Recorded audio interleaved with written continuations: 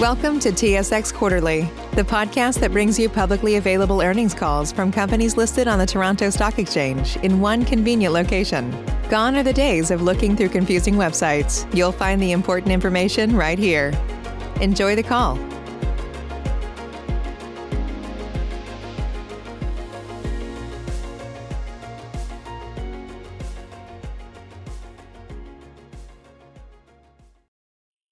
Good morning. My name is Chris, and I'll be your conference operator today.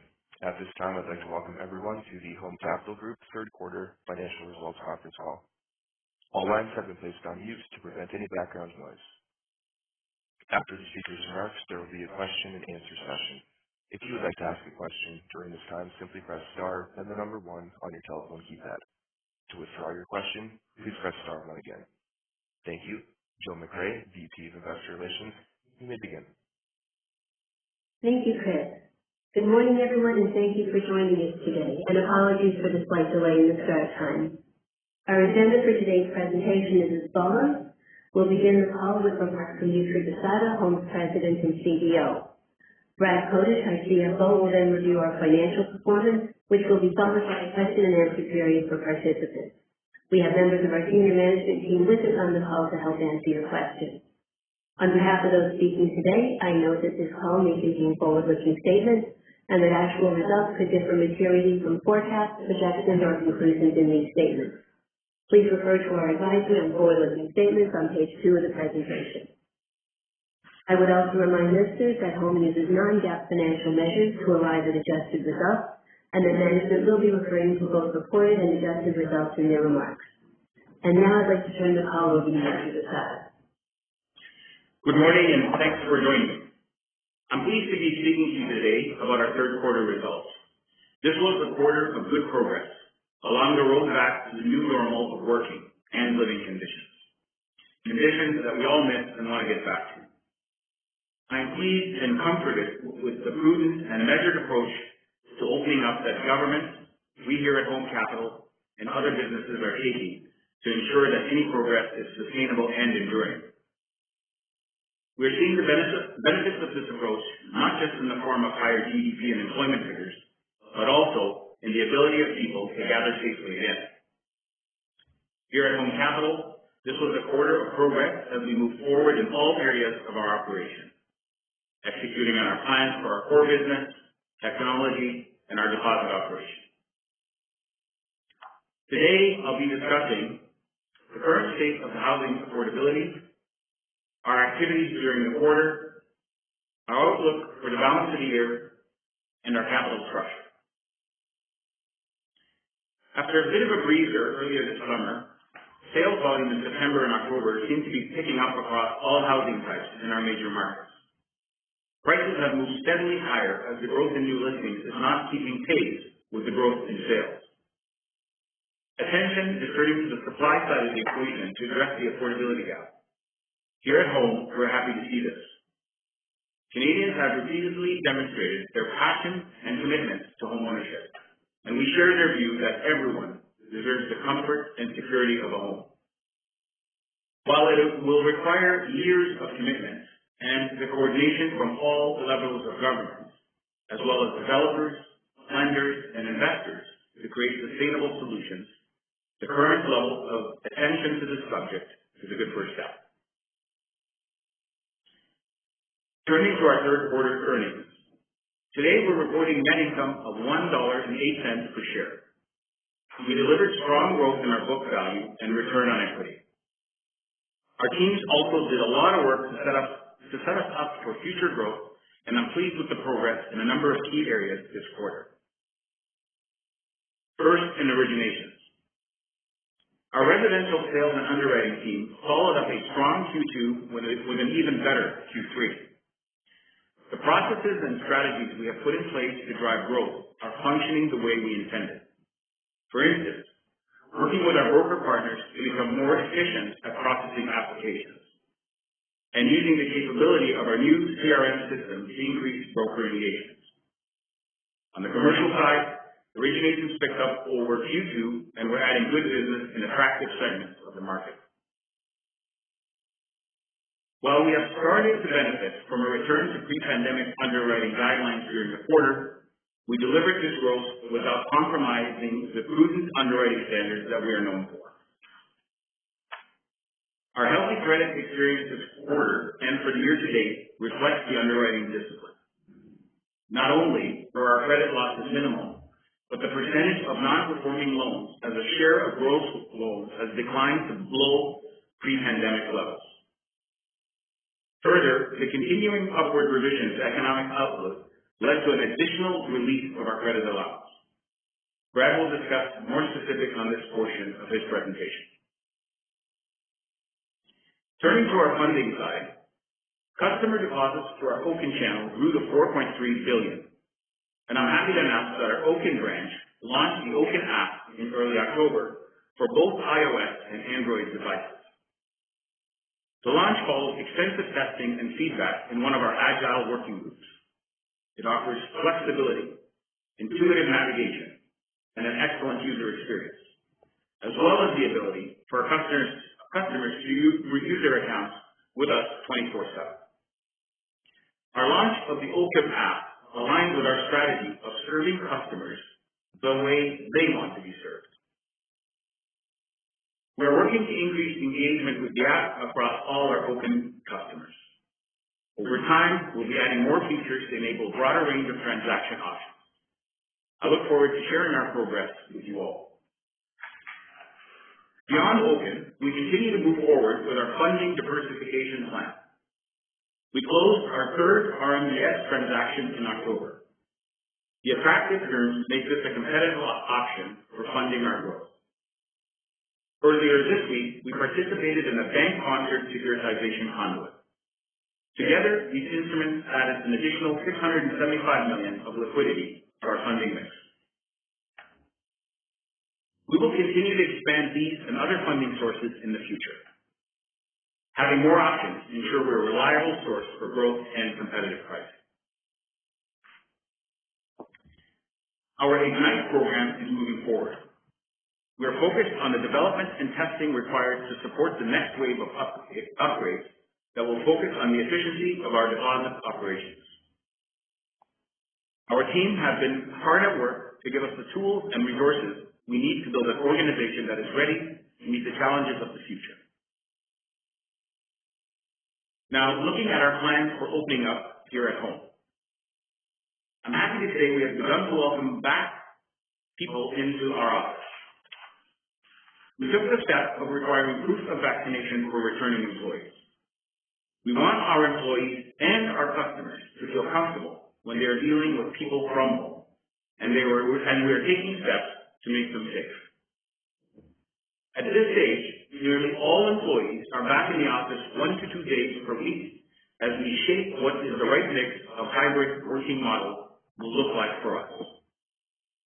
It is great to see the faces of the home team and hear conversations fill the office environment. People are excited to be together again and learning to thrive in a hybrid meeting and work group. It's no surprise that in addition to being a great place to work, home was named to best workplaces in financial services and insurance for 2021. I want to say a word about our capital plans, which Brad will discuss in more detail later on. We are pleased with the announcement by OSFI updating regulatory expectations around capital return. Accordingly, we have announced plans for a $300 million substantial issuer bid, or SIB. This is consistent with our earlier communication that we would move swiftly to achieve our target CET1 ratio. We understand one of our most important responsibilities to our shareholders is effective management of capital. And we recognize that the excess capital we're holding is a drag on ROE and that the profitability we're able to deliver. The SIB is the first step towards achieving an ROE that reflects the true profitability of this great business we're in. Looking ahead, we still believe that conditions are in place for a healthy housing market.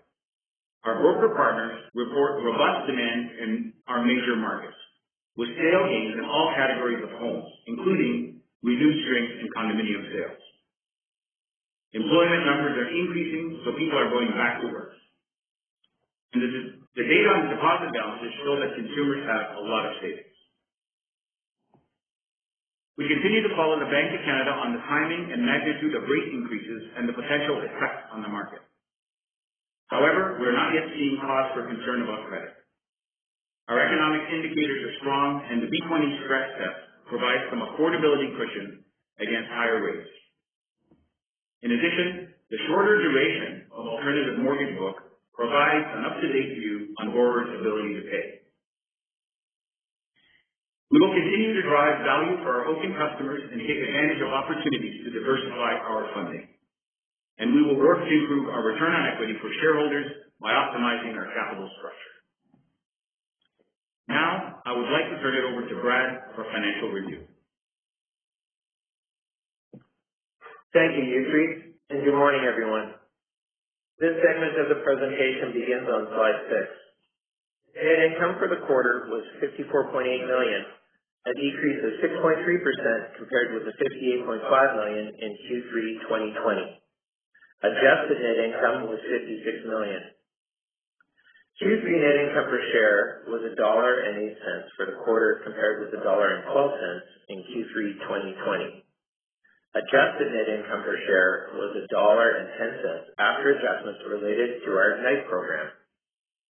Book value increased by 16.4% year over year to $36.40 per share, and return on equity was 12.2% for the quarter, or 12.5% on an adjusted basis. Once again, we generated double-digit return on equity while holding substantial levels of excess CET1 capital. Slide 7 shows the sources of the change in earnings per share compared with Q3 2020. EPS was down by 4 cents or 3.6%. Last year's earnings had the benefit of a higher reversal of credit provisions, partially offset by increases in EPS as a result of the lower number of shares. Average shares outstanding were lower due to normal course issuer bids during the year. Our net interest margin was 2.58% for the quarter, compared with 2.61% in Q2 and 2.51% 1 year ago. The year-over-year increase in NIM is mainly due to lower funding costs and contributed 3 cents to the change in net income. Our expectation, based on our current outlook for interest rates, asset mix, and competition with other lenders, is that there may be modest volatility in our net interest margin for the balance of 2021. Pre-tax, pre-provision net income was consistent with Q3 2020. On a sequential basis, adjusted EPS was down from $1.44 to $1.10, primarily due to lower reversals of provisions and higher non-interest expenses. Those expenses were up primarily from an increase in employee compensation, including employee incentives and severance costs. Our efficiency ratio is 47.3%, similar to 1 year ago. Slide 8 shows originations and loans outstanding in our single-family residential portfolio. Originations grew by 34% over the same quarter last year, with particular strength in our classic portfolio. Classic single-family on balance sheet as of the end of Q3 grew 4% year over year. Originations in our commercial business declined in the third quarter compared with Q3 of 2020. Q3 of 2020 was an unusually active quarter for us due to favorable competitive dynamics in place at that time.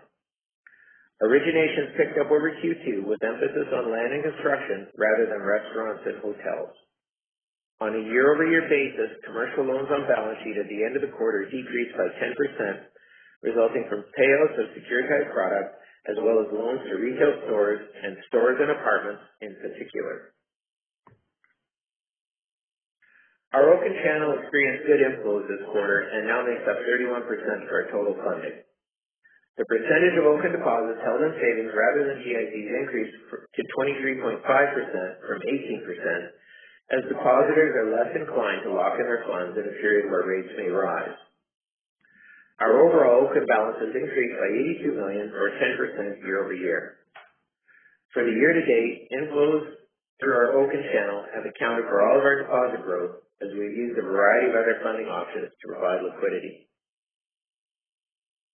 As Yousry said, subsequent to the end of the quarter, we went live on our digital banking app. Everyone here at home is excited about the potential of this new platform. Following the end of the quarter, we announced the successful completion of our second RMBS offering of 2021 at an effective yield of 1.528% on the Class A notes. We are pleased that the pricing spread over Government of Canada bonds has narrowed with each issuance. Subject to market conditions, we will continue to be a programmatic issuer of RMBS. We also participated in a bank-sponsored securitization conduit. Slide 11 shows the details of our credit provisioning this quarter. We booked a reversal of $3.8 million compared with a reversal of $7 million in Q3 2020. The inputs to our third-party economic models continue to trend upwards, particularly the data on employment. The $3.8 million reversal is split roughly evenly between our Stage 1, 2, and Stage 3 loans. Looking at lines of business, the most significant contributor to the provision reversal was our commercial portfolio, driven by both changes in risk parameters and actual repayments in this portfolio. For the year-to-date, provision reversals have totaled $34.7 million, compared with provisions of $41.8 million in 2020. Commercial loans have accounted for 62% of all year-to-date reversals of credit provisions. As a percentage of gross loans shown on slide 12, reversals of credit provisions were 9 basis points for the quarter on an annualized basis and 26 basis points for the year-to-date. Net write-offs for the year were $0.2 million across all lines of business for the quarter, or approximately 1 basis point. For the year-to-date, net write-offs totaled $0.4 million, or less than 1 basis point of gross loans. For the first 3 quarters of 2020, net write-offs were $26.2 million, or 20 basis points of gross loans, of which the majority was attributable to our retail consumer lending portfolio. The inputs to our economic models improved the levels of unemployment, as shown on slide 13, while the outlook for housing prices showed minor decreases across all scenarios. The total probability-weighted loan loss allowance was $35.7 million at the end of the quarter, while the allowance using just the base case declined from Q2 to $27.7 million. The probability-weighted allowance was approximately $8 million higher than the allowance would have been using just the base case. The next slide shows the breakdown of our $35.7 million allowance for credit losses as of the end of Q3. The chart on the right shows that 79% of our loan loss allowance is attributable to our Stage 1 and 2 loans. The allowance has decreased in all our lending categories due to general improvements in FLI, in addition to repayments and releases or reclassification of loans previously categorized as Stage 3. Non-performing loans have declined significantly, as shown on slide 15. Net non-performing loans now make up only 15 basis points of our total gross loans. Meanwhile, our allowance coverage has increased to 22.1% of total Stage 3 loans. Slide 16 shows our CET1 capital ratio of 22.57% at the end of the quarter, an increase of 30 basis points from the end of Q2. For the year-to-date, we have spent approximately $70 million to buy back over 2.1 million shares at an average price of $32.73. This represents a discount of 10% to our quarter-end book value. Because we were able to use cash at the holding company level, year-to-date NCIB activity has had no impact on our regulatory capital. As usually mentioned, we plan to achieve a CET1 ratio within our stated target range of 14 to 15% by the end of next year. Today's announcement of our $300 million substantial issuer bid marks a significant first step towards achieving our target CET1 ratio. And now, I will turn the call back to you, Street, for closing remarks. Well, thank you, Brad. Now I'll ask Chris to poll for questions. Thank you. At this time, I'll just remind everyone, if you would like to ask a question, please press star 1 on your telephone keypad. And our first question is from Etienne Ricard with BMO Capital Markets. Your line is open. Thank you and good morning. Congrats Good morning. on the quarter and the return of capital. On this topic, in prior conference calls, we talked about expectations for your capital to decline to target levels within an 18 to 24-month period. Now, the new plan of reaching the target, 14 to 15% CET1 ratio by the end of 2022 is looking even better. So what else is on your roadmap to return more capital by the end of 2022 in addition to the substantial issuer bid? Save big on brunch for mom, all in the Kroger app. Get 16-ounce packs of flavorful Angus 90% lean ground sirloin for $4.99 each with a digital coupon. Then buy 2, get 2 free on 12 packs of delicious Coca-Cola, Pepsi, or 7-Up, all with your card. Shop these deals at your local Kroger, less than 5 miles away. Or tap the screen now to download the Kroger app to save big today. Kroger, fresh for everyone. Prices and product availability subject to change. Restrictions apply. See site for details. Yeah, thanks again. We've been consistent in focusing on share repurchases and mechanisms to repurchase shares. We think that the valuation is where we view it attractive for us to repurchase shares. So that's been our focus. We do plan on renewing our NCIB, and further to our previous commentary, we would contemplate the resumption of a quarterly dividend after we've completed those share repurchase activities. So you're right, we have accelerated the time frame, and since we talked last August, so it's just a matter of utilizing those facilities. So as I said, we're going to do we've announced the $300 million SIB, which we expect to close by the end of Q4, and we will renew our NCIB that expires on January 21st, and then we will review, once the SIB has closed, we'll then review our overall plan and the mix. So one of the key determinants will be what happens with the SIB, and we'll be reporting back with our Q4 results on what we're going to do next in terms of capital return. Okay, great. And as it relates to funding this SIB, you have about $300 million in cash, $400 million in securities. How do you plan to balance, on one hand, funding the SIB, and on the other, maintaining appropriate liquidity levels? Well, we're extremely confident in our ability to manage our liquidity. One of the things that we've been doing and have demonstrated over previous quarters is our access to the deposit boards. But in addition to that, we just recently completed our third RMBS transaction. We have just recently started to participate in a bank-sponsored securitization conduit.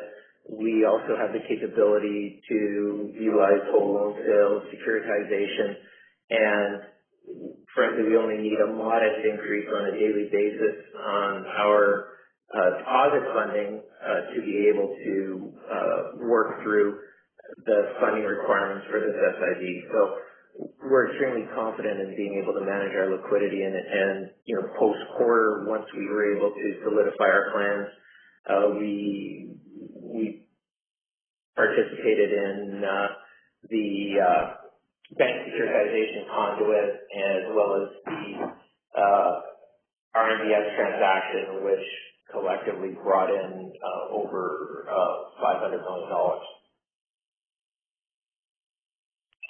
Okay, and looking into 2022, how confident are you in a potential credit rating upgrade, and how would that help Home if you're funding from even more funding sources?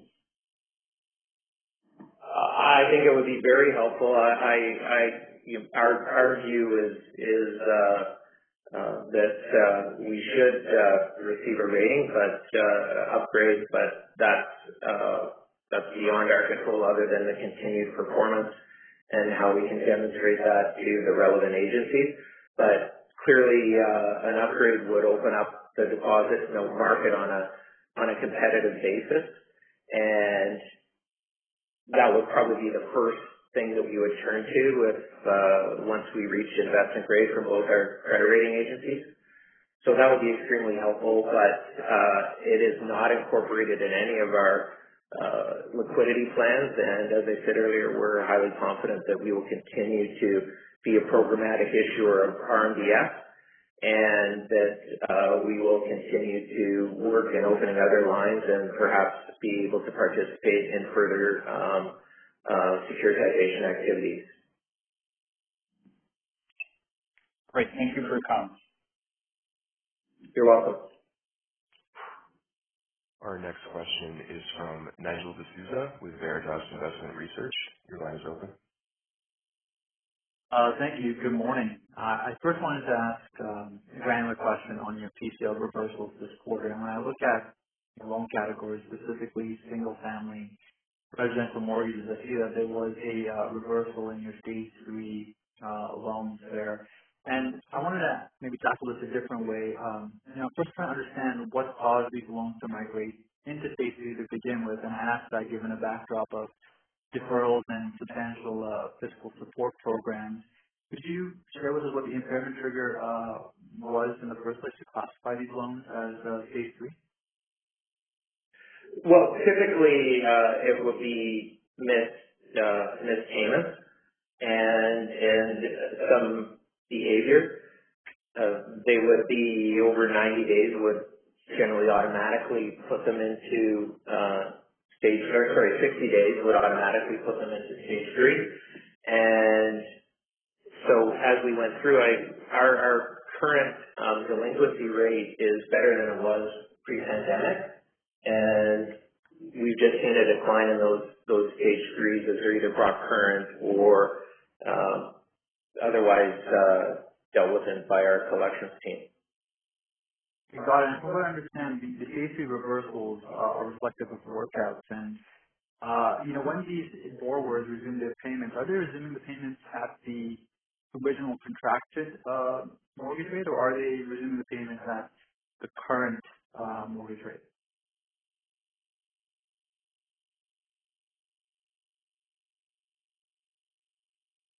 It depends on the situation.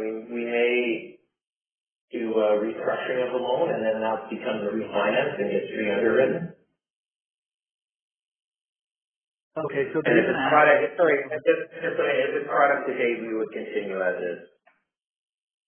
Okay, so the reason I ask that is if we do have an environment of rising interest rates, does that at all, impact the potential for stage 3 reversal that we're currently seeing in single-family residential? Well, a lot of that movement in and out of stage 3 is typically related to their payment or bringing it current.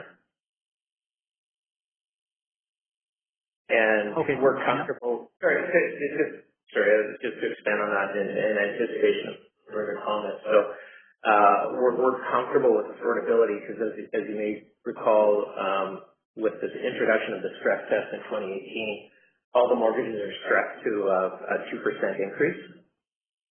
So that's something that gives us a lot of comfort. Okay, that's really helpful. And if I could end on a broader question, from what I understand, if interest rates move up and mortgage rates are turning higher, that benefits the near prime space. You have probably higher retention rates and maybe the migration from prime to near prime. Is it possible for you to quantify that benefit in any sense in terms of incremental mortgage growth? How much incremental mortgage growth or market share do you think you could gain for the first 100 basis points increase in interest rates and the second 100 basis points increase in interest rates?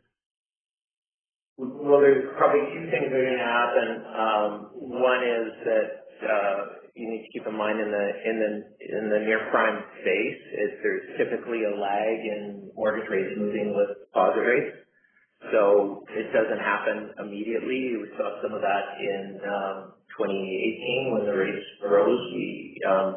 It took some time for the rate increases to take effect across the market. And we do think that we could get more volumes of the, as you we've said more, we probably get more deals as they can't qualify at major banks, and you're right, the book would be stickier. Okay, appreciate that color. Thank you. You're welcome. Our next question is from Jamie Coyne with NBF. Your line is open. Yeah, thanks. First question is just on the credit side, on the stage 2 loans, noticing an increase in single family, stage 2 loans increasing quarter to quarter. Is there anything that you can draw out from that movement? Yeah, I think it's really just ordinary movement as we go through. I don't think there's anything that you would take away that's talking about the overall deterioration of the portfolio again. Okay.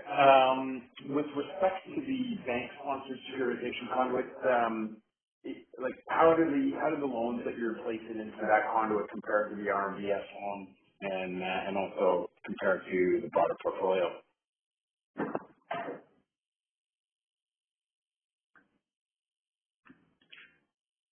They're probably closer to they have similar covenant quality. They are classic loans that we're putting in there. So I'd say it's pretty similar to the RMBS. And would that be similar or higher or weaker credit quality or loan quality compared to the broader portfolio? Similar. Okay. In terms of the credit recoveries today and looking at the ACL versus the base case scenario at $8 million, what's a reasonable expectation to think about in terms of how much of that can still be released over time? Our view right now, if referring to the residential portfolio, is that aside from stage migration, we're probably not going to see, and subject to any improvements and significant improvements in the forward-looking information, we're probably not going to see any significant recoveries in the single-family ECL. The portfolio growth as we continue to originate more loans is going to presumably generate provisions as opposed to reversals. And as you saw in the results, commercial is a little more volatile. They have the loans are typically a much larger size, so that's something that will move separately from our overall expectation related to our residential portfolio, and the other two portfolios I think are relatively stable. So another way of summarizing it is we do think that as residential grows, we'll probably be booking provisions instead of recovery, and commercial depends on volume and staging. Okay, got it. And last one for me, just in terms of the non-securitized net interest margin declining for a couple of quarters in a row here. Still high historically, but declining for a couple of quarters in a row. What are you seeing on the portfolio evolution early here in Q4? Is this a trend that looks like it could continue as mortgages continue to renew at slightly lower rates and the deposit pricing starts to back up a little bit? Is this something we should expect for a couple of quarters here at least? Yes is the short answer, James. So it's a competitive market. We were seeing strong covenants.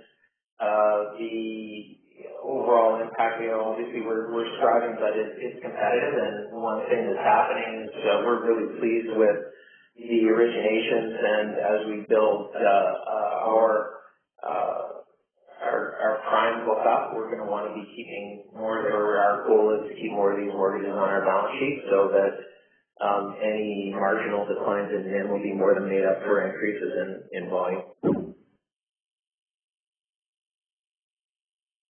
Okay, and on that same theme, I've heard one of your competitors talk about maybe leaving interest rates a little bit lower through the initial rate hike cycle. Is this something you've given thought to maintain a little bit more spread as the deposit costs increase generally?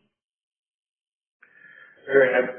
Maybe are you talking about the mortgage rates or deposit rates? No, deposit rates. So holding deposit rates stable while prime rates and the Bank of Canada is hiking interest rates in that environment. Is that something you've given thought to as a strategy to maintain margin stability? James, it's Hugh here. The main driver is competitive forces. You can want to not change your rates to slightly spread, but competitive forces may force you to move because we compete with a lot of different financial institutions on the deposit side as we do on the lender side. So you can manage it as best you can, but you got to get the volume you're looking for. Okay, great. Thank you very much. Thank you. Our next question is from Graham Ryding with TD Securities. Your line is open. Hi, good morning. Any details on the timeline? Excuse me. The timeline and the process for this substantial issue bid? Yeah, well, we announced today, Graham, as you know, and we're intending to close by the end of Q4, and that's probably as specific as we're going to be as we work through seasoning process to determine the price range related to the offer. Okay, so similar to your last SIBs, you'll come out with the Dutch, terms for a Dutch auction at some point in the near future, I guess. Yeah, sure, Graham. I got a bit ahead of myself there. Yes. Okay. Excuse me. Jumping to, you made a comment just volatility around the end. Potentially, I think it was more of a near-term comment, but what was driving that? Was it just reflection of competition or what I missed your message there? It's certainly competition on the asset side as well as on the liability side. So we're very much focused on growing our book through origination, and so to a certain extent we are being perhaps more competitive on rates than we have been previously, and particularly through the pandemic. So I think I refer back to remarks that you had made on our last call in terms of we had more conservative underwriting criteria through the pandemic. We relaxed it. Not relaxed. We've gone back to our old stringent underwriting standards, and we're also expanding some of our geographies where we want to look at increasing our exposure. So we're very much focused on growth while being very prudent with our NIM. Understood. What were some of those new geographies that you targeted? Well, it's more an expansion of some of the postal codes. We get very granular with where we're focused, as well as we may now be working with higher loan to values, and we adapt our pricing towards that. So we have a great underwriting team who takes a look, and most of it will still be focused in our Ontario and BC markets. Okay. As you're exiting 2022, and hopefully your capital has been right-sized into the targeted 14 to 15% CET1 ratio, what sort of ROE are you targeting once you start exiting 2022 and you've right-sized your capital level?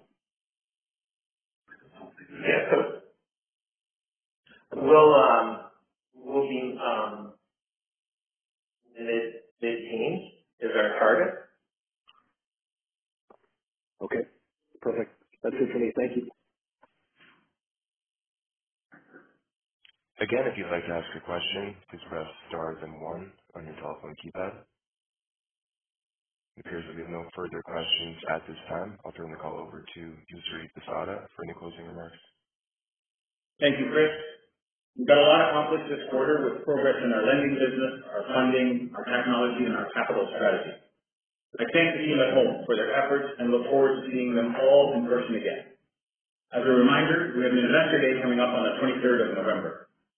You should all have received an invitation, and for those who didn't, please contact Investor Relations. I hope that any of you will join us either in person or virtually. Thank you for your interest in Home Capital, and I wish you all a good day and a good weekend.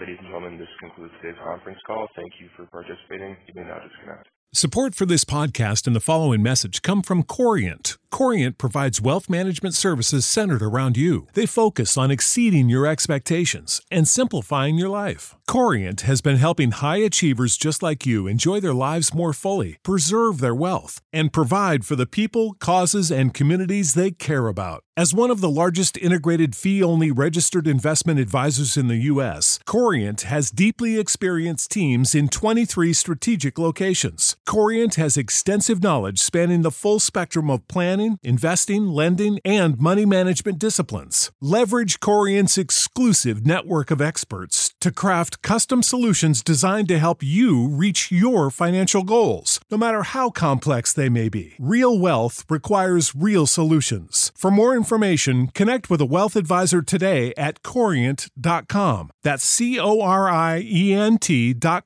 Corient.com. Save big on brunch for mom, all in the Kroger app. Get 16-ounce packs of flavorful Angus 90% lean ground sirloin for $4.99 each with a digital coupon. Then buy 2, get 2 free on 12 packs of delicious Coca-Cola, Pepsi, or 7-Up, all with your card. Shop these deals at your local Kroger, less than 5 miles away. Or tap the screen now to download the Kroger app to save big today. Kroger, fresh for everyone. Prices and product availability subject to change. Restrictions apply. See site for details.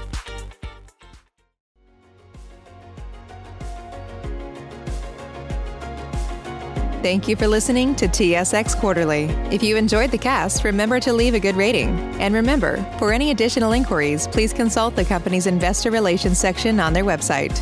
See you next time.